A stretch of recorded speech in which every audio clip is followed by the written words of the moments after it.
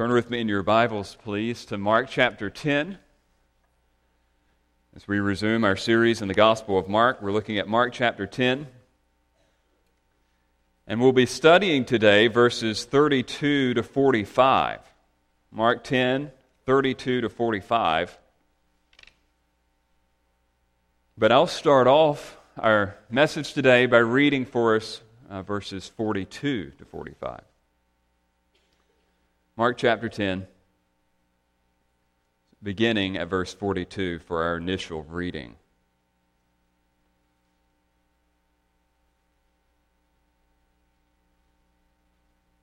And Jesus called them to him and said to them, "You know that those who are considered rulers of the Gentiles lord it over them, and their great ones exercise authority over them. But it shall not be so among you. But whoever would be great among you must be your servant. And whoever would be first among you must be slave of all.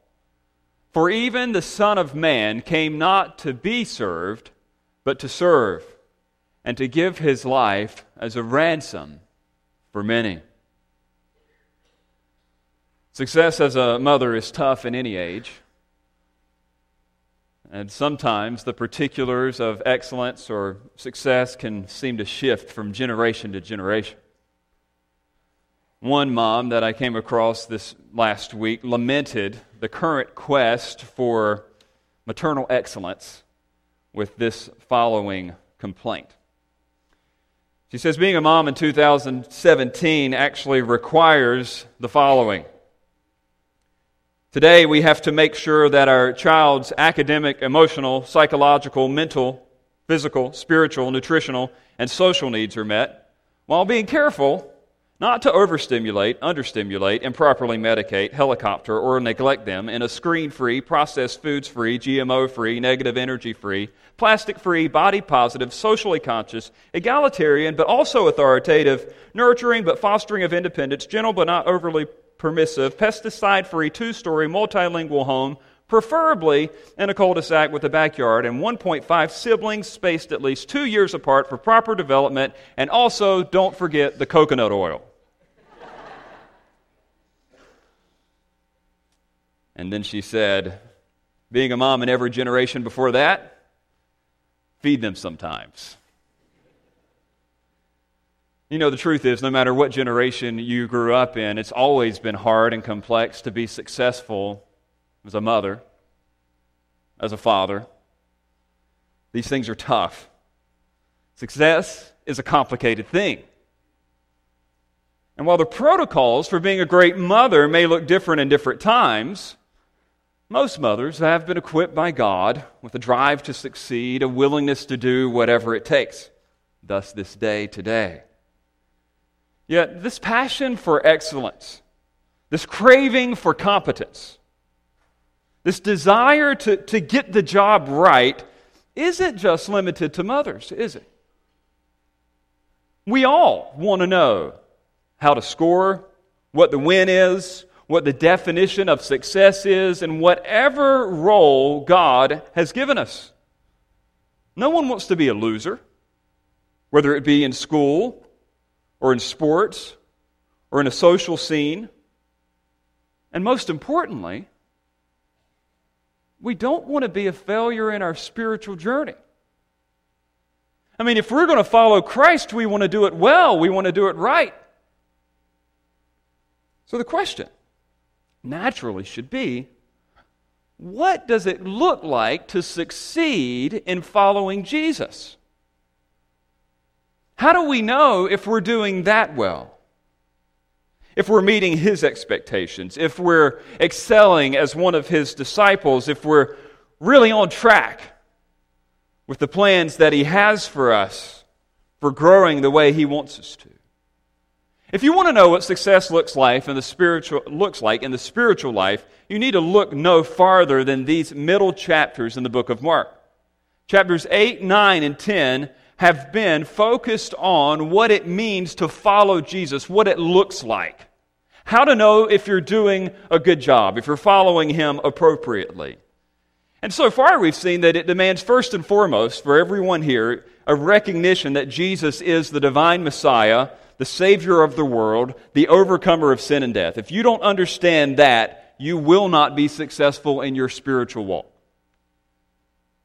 But in addition to that, we've also seen that there are implications of understanding that Jesus is this Messiah, Jesus is this promised King, for our everyday walk, our living. There's this inextricable relationship between our discipleship and what we understand of Jesus, our spiritual journey and our understanding of who He is. So, in our text today that we're going to read, for the third time, Jesus is going to do two things. He's already done them two other times. He's going to explain His mission, what He's here to accomplish, and then He's going to explain what it looks like to follow Him. He once again reminds them, He's going to remind these disciples that their loyalty to Him demands a life of service, as we just read in the text. And He's going to unpack this definition of success. How to be spiritually successful, how to be great, through a story. And the story today has for us three movements. I need you to catch it that way. I think it'll be the best way for you to get it. The first movement is the setting of suffering. And you'll see that in verses 32 to 34. The next movement is the self-interest of the disciples. And that's mainly occurring from verses 35 all the way down to verse 41. And then the last movement that we'll look at is the service of Jesus from verses 42 to 45. Now, this is a story, but here's the one lesson. And I'll sum it up for you right here and not hold you in any suspense. Success in the spiritual journey that we're all on looks like service.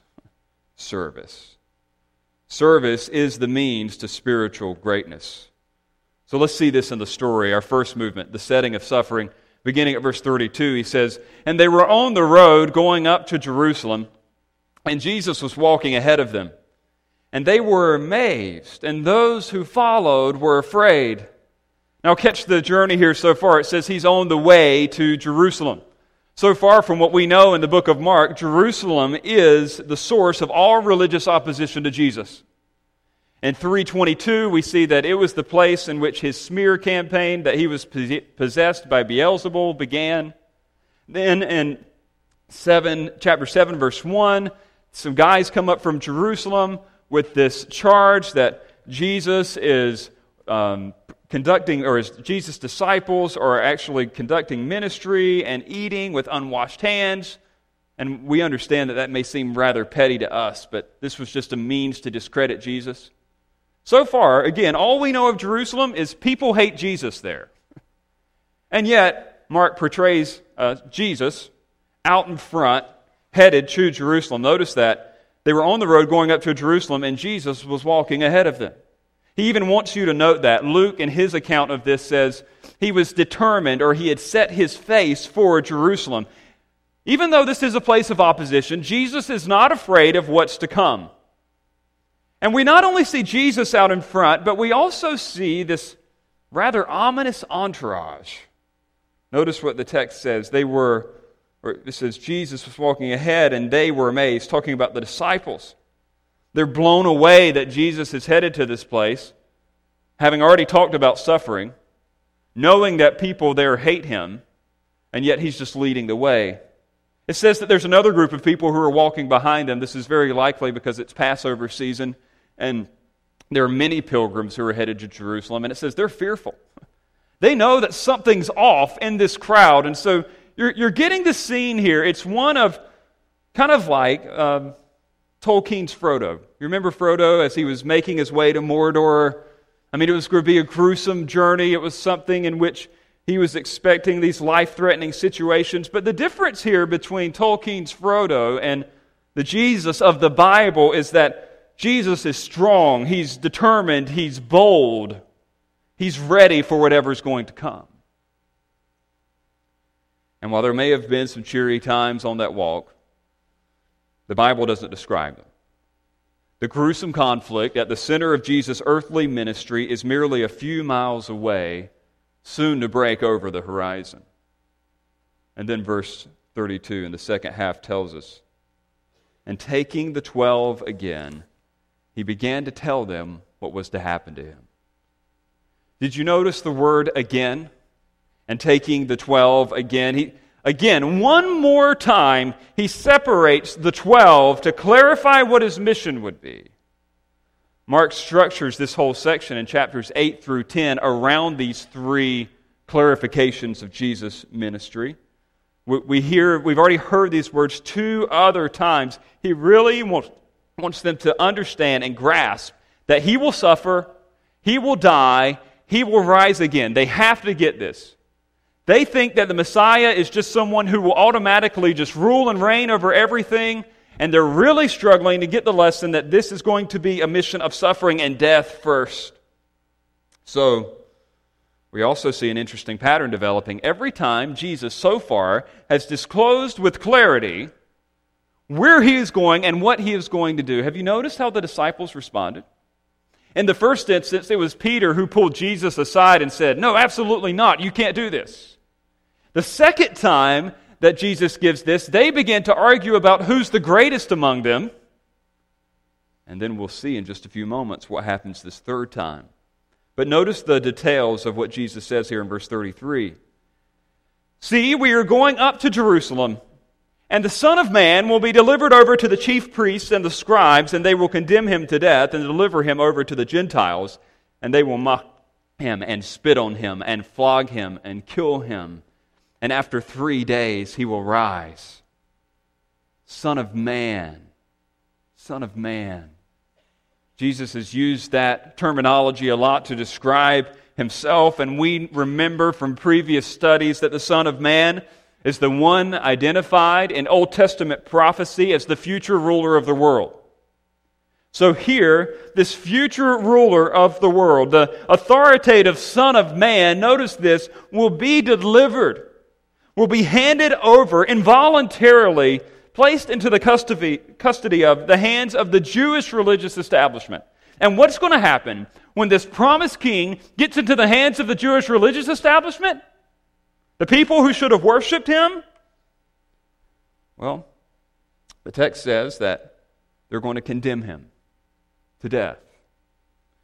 There will be an official court proceeding in which these people who should have loved him and should have welcomed him as their king will actually hand over this authoritative one to all people, the Gentiles. He's delivered. Again, you see it. Delivered, involuntarily handed over into the Gentiles, the pagans, the heathen, the godless. And what will they do with Israel's promised ruler of the world? They will mock him. They will spit on him. They will flog him. They will kill him. And he will rise. Anybody familiar with Old Testament prophecy would have immediately seen the connections here in this prophecy with the suffering servant of Isaiah chapter 53. While the Jews in their own minds could never really put together that their king would be one who would suffer and die, Jesus here in the most clear way says, the Son of Man, the authority, the ruler, will suffer and die.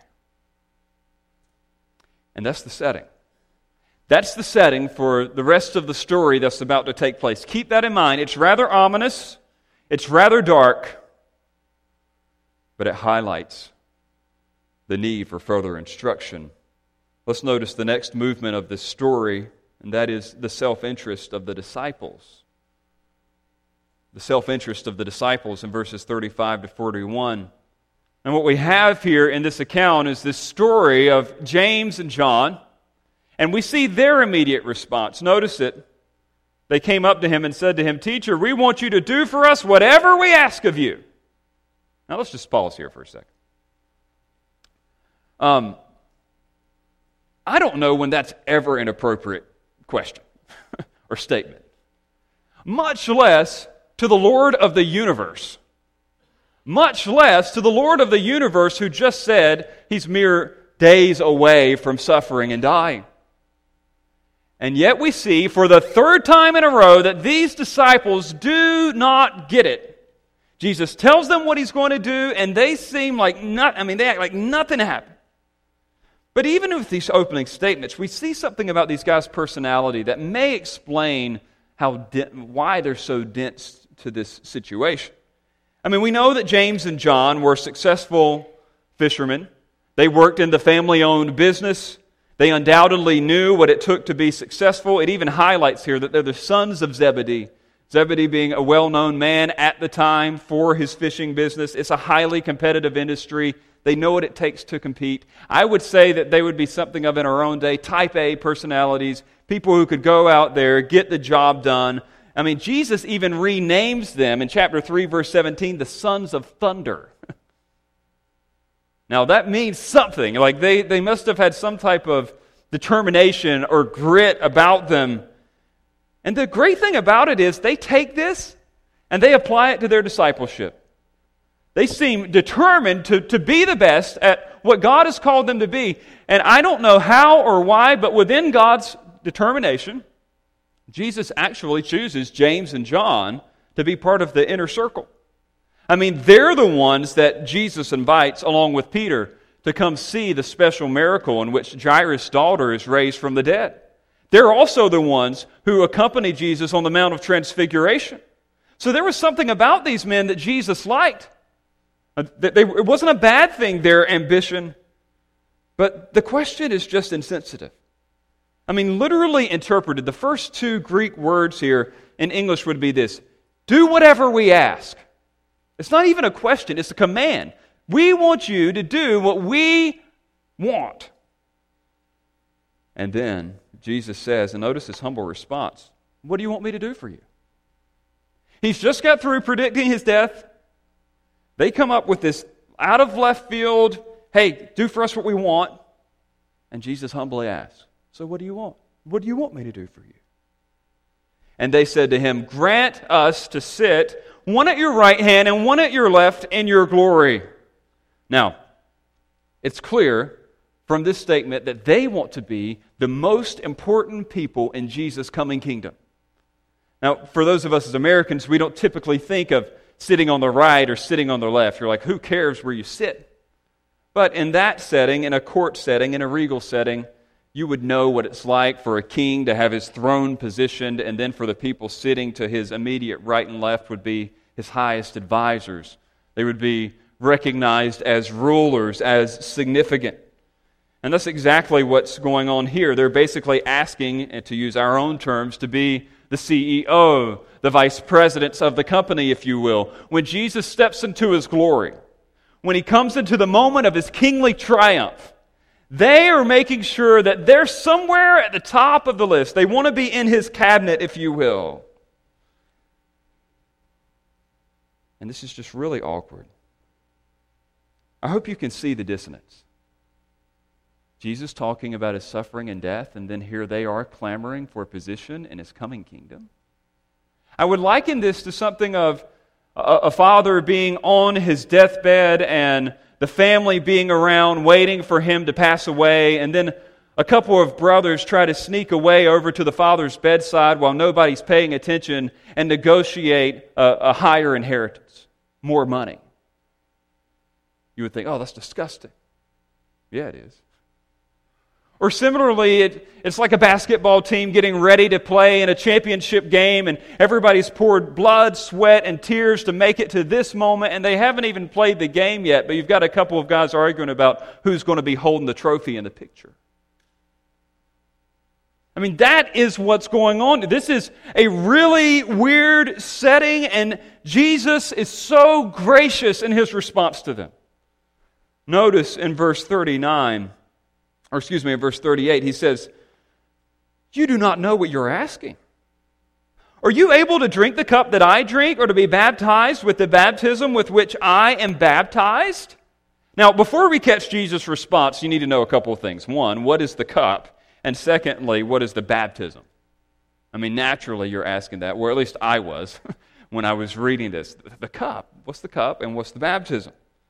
Well, the cup is a popular metaphor throughout the entire Old Testament for experiencing God's wrath and punishment for sin. While that may not seem like a popular metaphor to you, it was very recognizable for people who grew up reading and studying the Old Testament. For those of you who want to know more of those references, you could look at Psalm 75:8, Jeremiah 25, verses 15 to 38, Isaiah 51, 17 to 23, Lamentations 4:21. If you want me to repeat that again, listen to the download. So he's asking them with this, are you willing to suffer like me? All right, that's the idea behind the cup. Are you going to suffer like me? Are you going to endure the wrath and the scorn like me? And then you've got the term baptism. Now, baptism's an awesome picture that I've never really thought of before, but we'll understand it when you understand that the Greek word for baptize is bapto, which means to wash or to immerse. We're actually going to see some baptisms today. But the popular word for washing or immersion or dipping, in some cases, had this little intensive added to the end. So instead of bapto, it would be baptizo, which means it would be a thorough washing or a thorough dipping. In some cases, in the actual Greek language, it was referring to someone drowning, or it would refer to a ship that was sinking. I mean, it wasn't just a little dip under the water. It was an actual overwhelming by a flood of water. That was the literal meaning of the word baptism. Now, they used the word figuratively just like we did. Sometimes people using the Greek language would speak of being overwhelmed, baptized by sorrow, swamped by taxes, drowning in debt. You ever used those analogies before? About adversity?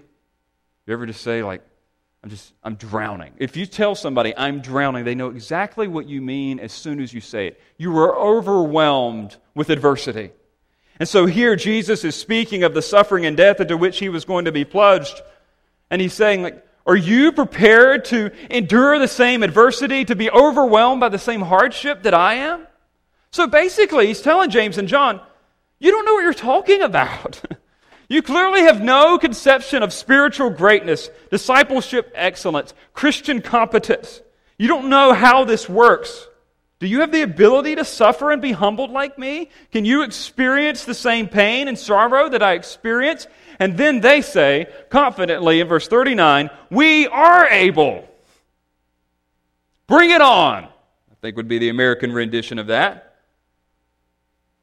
I mean, you've got to admit here that these men, they with their go-and-get-it personalities, they're willing to affirm their ability. And while they may lack understanding and tact, they do not lack courage. They're ready to move forward with this thing, and they're like, okay, well, if suffering is what we have to do, we're willing to suffer, we're willing to move forward. And that's why Jesus tells them and affirms in verse 39, the cup that I drink, you will drink. And the baptism with which I am baptized, you will be baptized. This is just a clear statement. He's acknowledging that his followers will suffer. They are going to endure hardship on his account, and we know from church history and from reading the rest of the Bible that these two men do suffer that kind of hardship. Acts chapter 12, verse 2 records for us that James will be killed by the sword on account of Christ. And then church history records for us that John will be a political exile, spending the last 30 years of his life on the Isle of Patmos away from his family. They would suffer. All of these men would eventually suffer for Jesus. They would live hard lives for him in this life. So he's acknowledging that, yeah, you'll endure hardship, but here's what you need to understand, verse 40. But to sit at my right hand or at my left is not mine to grant, but it is for those for whom it has been prepared. This is what they need to know about greatness. God the Father will determine everyone's position and titles on that last day. This isn't your concern right now. You can't be worried about ultimate greatness here in this life. He's already prepared this for certain people. And you know what? We have an idea, those of us who have been here the last few weeks, we have an idea of who these people are, don't we? I mean, he's already said it. He said that the great, the prominent, the excellent in that coming day will be the ones who are willing to suffer on account of Jesus, the one who would be willing to be last in this life, the one who would be willing to abandon all status like a child. And ultimately, this question just reveals the wrong attitude. They seem to be concerned for their self-advancement and not the present ministry of Jesus. Here's the point. You will not be great in God's kingdom by being concerned for your personal greatness. If you want the moral of the story, if you want to understand what this is all about, you will not be great in God's kingdom by being concerned for your own personal greatness. He's telling them that your political and private maneuvering is not going to work. Who sits on my right hand or on my left hand in the last day is God's concern. It's not yours. Abandon self-interest.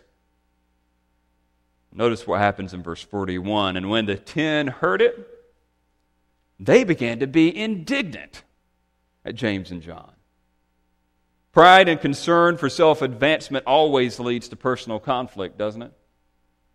So we see that it's not just these two guys that are concerned about self-advancement. It's not just these two that are self-interested, but even the rest of the 10 are angry not because they asked an inappropriate question, but more than likely because they think that these men got a jump on them and somehow they have the advantage now when they would have wanted the advantage. This would be an example of the other brothers in that deathbed scene, overhearing the conversation of the two and being angry about it. And I'll just make a practical note here. If you read Philippians chapter 2, verses 3 and 4, you'll understand that any time conflict comes on the scene, it is a byproduct of someone who is concerned about advancing themselves. Conflict always comes from being concerned for self. If there's an abundance of personal pronouns in your vocabulary, I, me, mine, it's probably an indicator that things are unhealthy for you spiritually. That you're self-interested. That you're not great in God's eyes if your concern is for yourself. And we're going to see this affirmed for us in the final movement of this chapter. So let's review real quick, because I want you to catch the story so you could explain this to someone else. The first is the setting of suffering. Jesus is on his way to suffer and die and rise. The second movement has been the self-interest of the disciples. They're concerned about spiritual success. They want to be great in Jesus' eyes. And Jesus tenderly, he doesn't squash their ambition, but he subtly redirects it. And he tells them that self-interest isn't the way to go. And now we have the final movement of the text, and that's the service of Jesus. The service of Jesus. If self-interest is the error, service is the answer. Let's look at verse 42. And Jesus called them to him and said to them, "You know that those who are considered rulers of the Gentiles lord it over them, and their great ones exercise authority over them. But it shall not be so among you." Now I love what Jesus does here. He's capitalizing upon this burgeoning conflict to clarify the true nature of greatness for all disciples. So the guys are about to get into an all-out fight, and Jesus steps in and says, all right, you misunderstand greatness. Let me tell you what it's really about. Let me tell you how it actually works. And he does it like any good teacher does. He tells them what's wrong about it and what's right about it. Notice how he points out the wrong. He says, look, you know these examples of the Gentiles. These notable examples, these Gentiles, these pagan Romans. He points out them being the noted examples of authority because they were the one recognized as having all power and authority in those days. The Jews had been subjugated by the Roman Empire, and it was the Romans themselves who were exercising the authority. And so when they thought about greatness and they thought about an exercise of power, they typically thought of Rome. And we even do the same today historically. And the Romans were cruel in their exercise of leadership. I think that you'll remember from history that crucifixion was actually their most prominent tool. We know that it was the Persians who invented crucifixion, but it was the Romans who perfected it. And do you know what they did it for? It wasn't just any crime. It wasn't just a capital sentence. It was a crime specifically reserved for slaves who had gotten out of line. The idea was that the lowest of the low would be reminded of how low they should be by being crucified publicly, left to die on a cross so that all other people of low status would remember what would happen if they ever tried to challenge someone of higher authority. And that's why he says, you know that those who are considered rulers of the Gentiles lord it over them. Their great ones exercise authority over them. Basically, what you have there are two words that are known as like nouns, but they're just turned into verbs. I mean, the first one is the word kurios, is lord or ruler or master or owner or boss. So like, if I were to say, I am a boss, you would understand like, okay, this is his position, this is his title.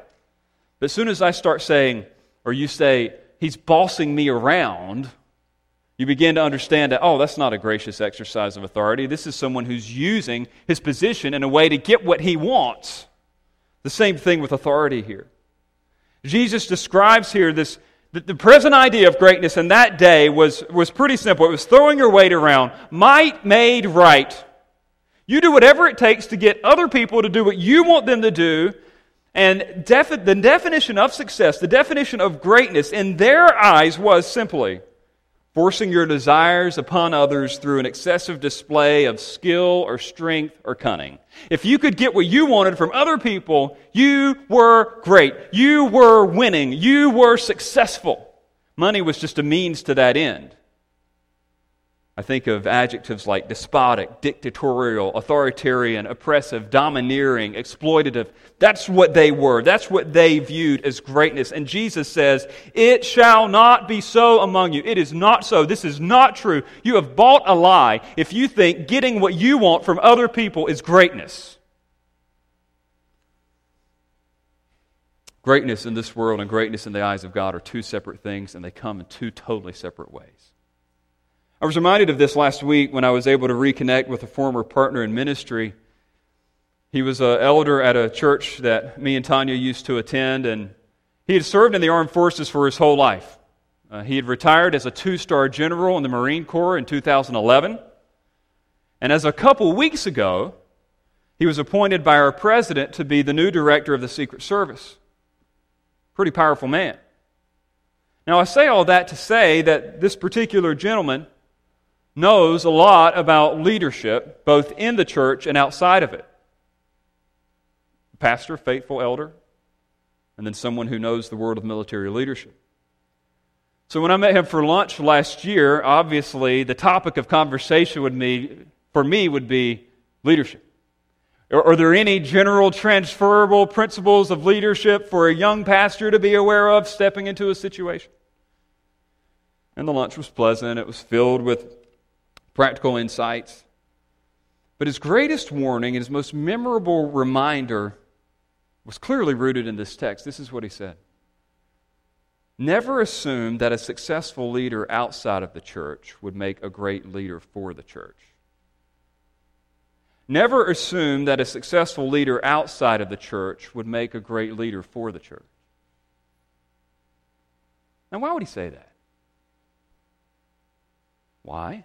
Because the values of Christianity are fundamentally different than the world. It doesn't work the same way. Success in following Jesus is not a matter of forcing your will upon others and subjugating them to your desires. It's not about getting ahead of someone else or climbing over them to get on top. Christianity is not about your personal advancement. And Jesus says, you've got to get this. If you want to know what it means to follow me, if you want to know where you're headed, if you're claiming to be a Christian, you need to understand it's not about you getting everything you want from other people. Now, I know this could seem obvious, but how many people do you know who have a relentless passion for getting their own way and still claim to be a Christian? Jesus says, it's not true. That's countercultural. That's not the way things work in my kingdom. If you are all about you, you cannot be all about Jesus. Does that make sense? And what I want to help you understand today is that it was your selfish ambition and my selfish ambition that got us into trouble in the first place.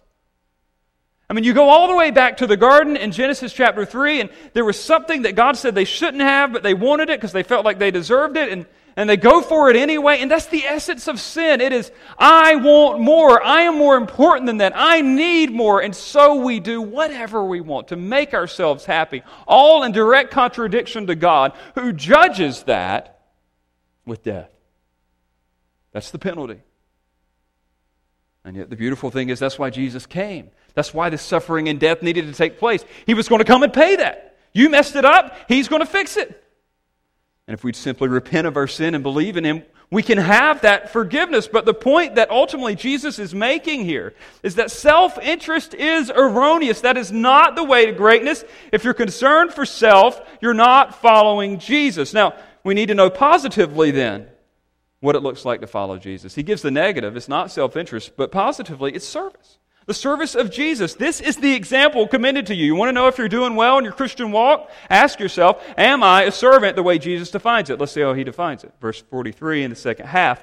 Whoever would be great among you must be your servant, and whoever would be first among you must be slave of all. So spiritual greatness is tied to one's servant status, as confirmed by our Lord's service for others that we'll see in verse 45. Here's the deal. Greatness, success, whatever you want to call it, in the Christian life equals service. It equals service. And I got to say that when Jesus finally gives this big reveal, this key to spiritual greatness, His answer was unexpected by those people, to say the least. The word He uses here, servant, is diakonos, from which we get our word deacon. It just simply meant someone who waited tables. You guys know what that means. If you've ever worked in those positions, I have. It is, or can be, a demeaning task because it is your desire, or job, to do whatever the person sitting at the table desires.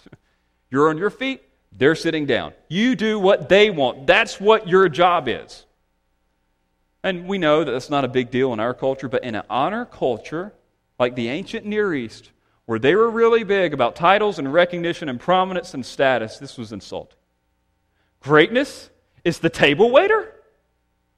It didn't make any sense, but not only did it make sense, but it's like Jesus annoys them and then He turns it in a little more, because now He says not only does greatness equal service, but if you want to be first, firstness equals lastness, being the slave of all. So the first word was diakonos, deacon, table waiter. That was an occupation or a job. But the second word that He uses here is doulos, bondslave. This wasn't a job. This was a place of life. This was an unavoidable tragedy. This means that you were the property of another person. That's insulting. That greatness is slavery? The way to score, the way to be first, the way to climb the ladder, the way to advance is to place yourself underneath the unconditional will of not just another singular, but what does He say? Slave of all. This is too far. Notice He equates greatness with not just being a slave, but being a slave of all. Not just the select few people that you like. Because that's where everybody could pat themselves on the back and say, you know what? I really am nice to my friends. I really am willing to give up and care for those who I like. But when it gets down to all kinds of people, no matter where they come, that's greatness. It can seem impossible. It gets worse. He drops a final bomb that totally obliterates their human perceptions of greatness with verse 45 by presenting His own example. And this is the end of it. He says, verse 45, even the Son of Man came not to be served, but to serve and to give His life as a ransom for many. Here's your picture. You want a picture? Doesn't everybody like a good picture? Here it is. The Son of Man. Remember the Son of Man? Daniel chapter 7, verses 13 and 14. I would encourage you to write it down if you want to know where that title came from. But let me quote it for you. It is the Son of Man in that particular passage who will be, and I am reading from the Word of God here, will be given dominion and glory and a kingdom that all peoples and nations and languages, listen to this, should serve Him. God Almighty is going to give the Son of Man all these people, and they will one day serve Him. It is that Son of Man. It is this divine authority who would one day be served that will ultimately here in this life serve. It's insane. Not only will He serve to the greatest extent by giving His life a ransom for many, but He's going to serve to the uttermost. There is no greater way to serve than to lay down your life. You see the word ransom there. Typically, we think of that as being a price paid to free someone from a kidnapping. But in that world, it wasn't kidnapping ransom. It was more of the price used to free someone from slavery or bondage. So even though slavery was a position that you were born into, it was actually something that you could be bought out of at great cost. It was the price paid for the release of someone. And so this is the first time in all of Mark that we see the purpose of Jesus' death explained. What is it? That He would be a ransom. That He would give His life in such a way to pay off something, to liberate us from something. It is assumed in Mark chapter 10, verse 45, that all of us, that mankind is under bondage and in peril, and that Jesus will pay the ultimate price to set them free. Now, you've probably never thought of that if you're here today and you're visiting. I'm not in bondage to anything. I do whatever I want. But you really are. You're in bondage to two things this morning, whether you realize it or not, and you'll see this throughout the Bible. One is to sin, and the other is to its consequences, death. I say that you're in bondage to sin because as much as you can try, you cannot be the person you want to be. For a cautionary tale of that, look no further than the autobiography of Benjamin Franklin. If you've ever read it, it's his attempts at moral greatness. And yet he gets to the end of his life and he realizes he could never cultivate the virtues that he wanted. He was enslaved. And I also say that you're a slave to death because even as I was praying this morning, we all die. We're all feeling the effects of that. We're fighting back against it the best we can, but nobody's been able to overcome it yet except for Jesus. You're in slavery to that. You're in bondage to that. You have no way out from that except for Jesus giving His life as a ransom, and notice this, for many. It doesn't say for all. So I don't want you to naturally assume that, okay, well, Jesus just died for everybody. He died for me, and I'm going to be okay whether I believe in Him or not. No, He died for many. He died for those who would believe in Him, for those who would follow Him. It's not like we get to the end of time and there's going to be this great judgment day, and then all of a sudden Jesus will say, well, I didn't really mean all that stuff I said about hell and repentance. All of you, welcome in.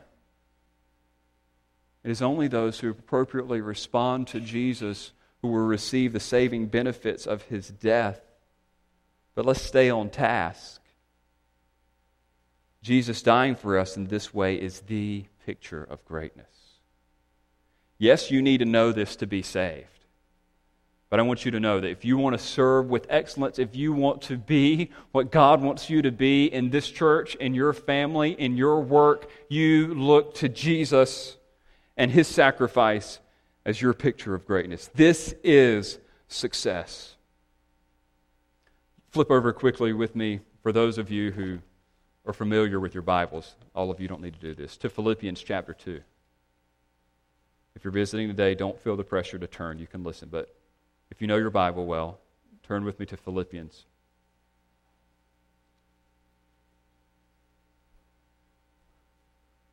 And I referenced verses 3 and 4 just a minute ago, but I want you to see that this is a universal truth. You want to know what the picture is? You're ever struggling to figure out, what does it look like to be a successful Christian mother? What does it look like to be a successful Christian husband? What does it look like to be a successful Christian employee or employer?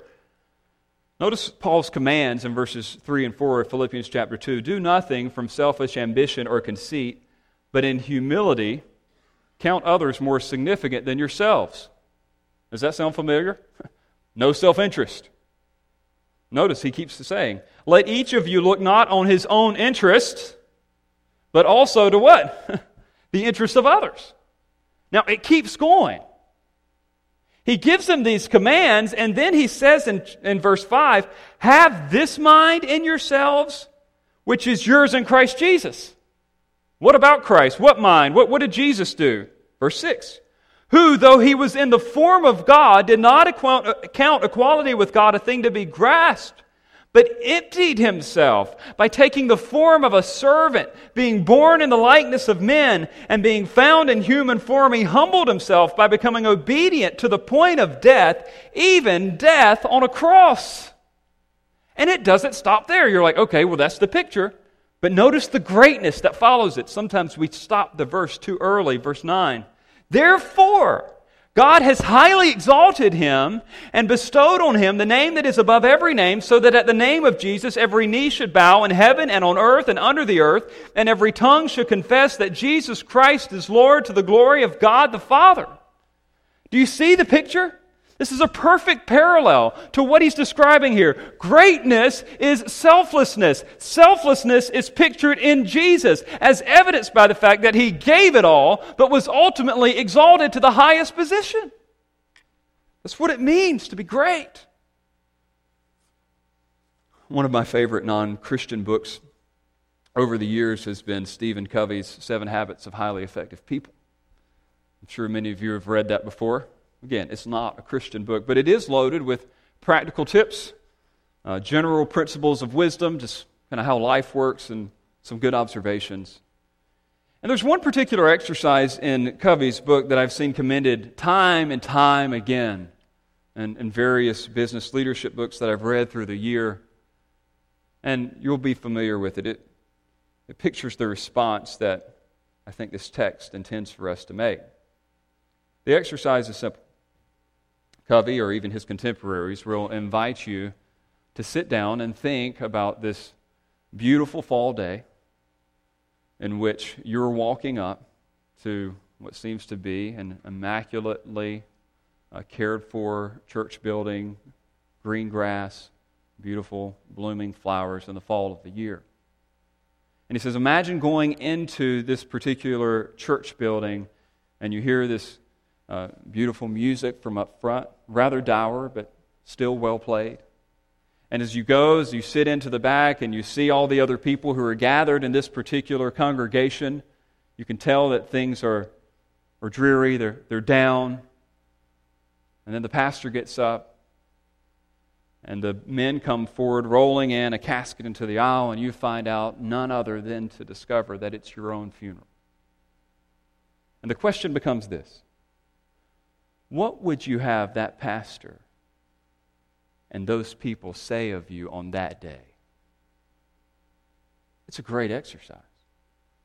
What is it that when I get to the end of my life that I want people to know me for? Work backwards. Figure out, you're going to die, you're going to end up there one day, so let's just go ahead and think about what we want to be known for by the time that we die.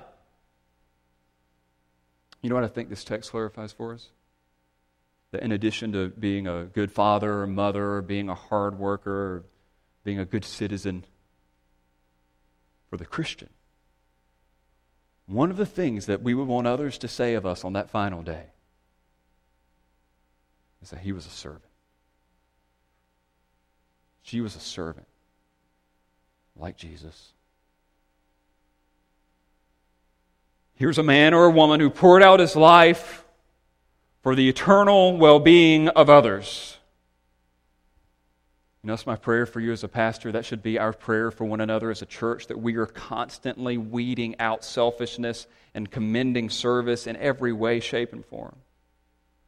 So practically, what would this invitation to greatness look like in us this week if we were to respond to it appropriately? What are some concrete expressions of success and the way Jesus defines it here? Well, first and foremost, it would be to submit yourself to His Lordship. If you want to know what that looks like, it would be being a servant. Now, what does that look like? Well, I think there's several realms in which we could see Christ-like service exhibited. And I just want to give some few simple examples of this. These might be some good questions for you to ask on the car ride home, or to meet with another brother or sister in Christ about this week. Success as a Christian in the home. Here's the question. Do you manifest Christ-like service in your marriage? All right, we're talking about marriage. Do you view that relationship as being about you and what you want and the happiness that you can achieve, or are you in this for the spiritual well-being of your spouse? That's the difference. Would your spouse be able to say the same to whatever you ask? I would say for parents and children, whether you're young or old, whether the kids are in the house or out, do you live for the eternal well-being of the others in your family, or is it all about your way, your will, your wishes, your desires?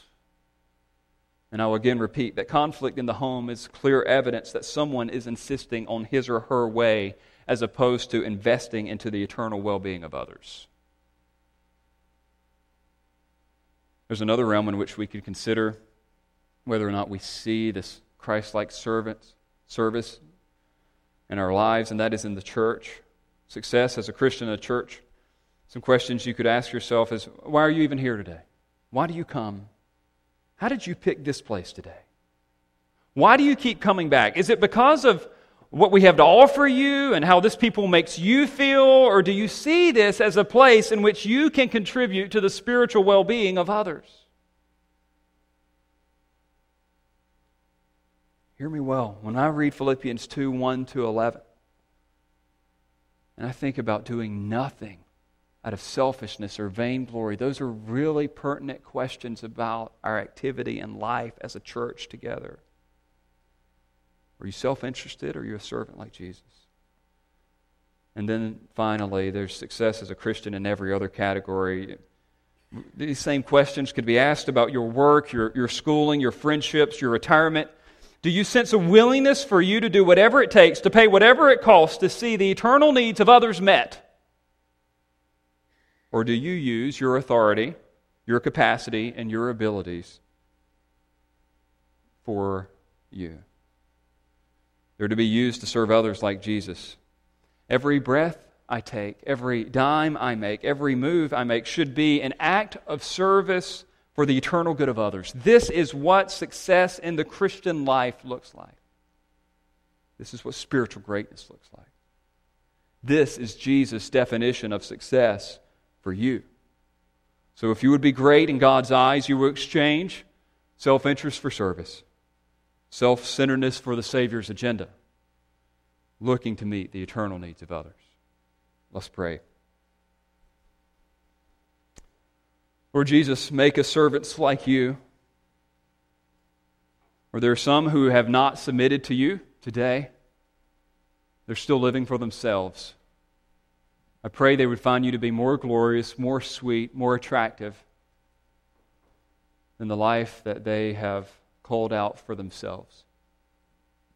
Or for those of us who have submitted to you, I pray that we'd manifest Christ-like service, a sensitivity, a desire, a capacity, a willingness to care for the spiritual needs of others.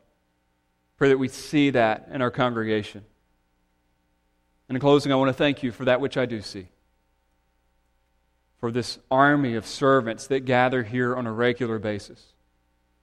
Lord, so unselfishly giving of themselves for the sake of the gospel. I pray we'd be encouraged in the areas in which we are already serving you. But challenge us in the areas in which we have opportunity to grow. We ask all of this in Jesus' name. Amen.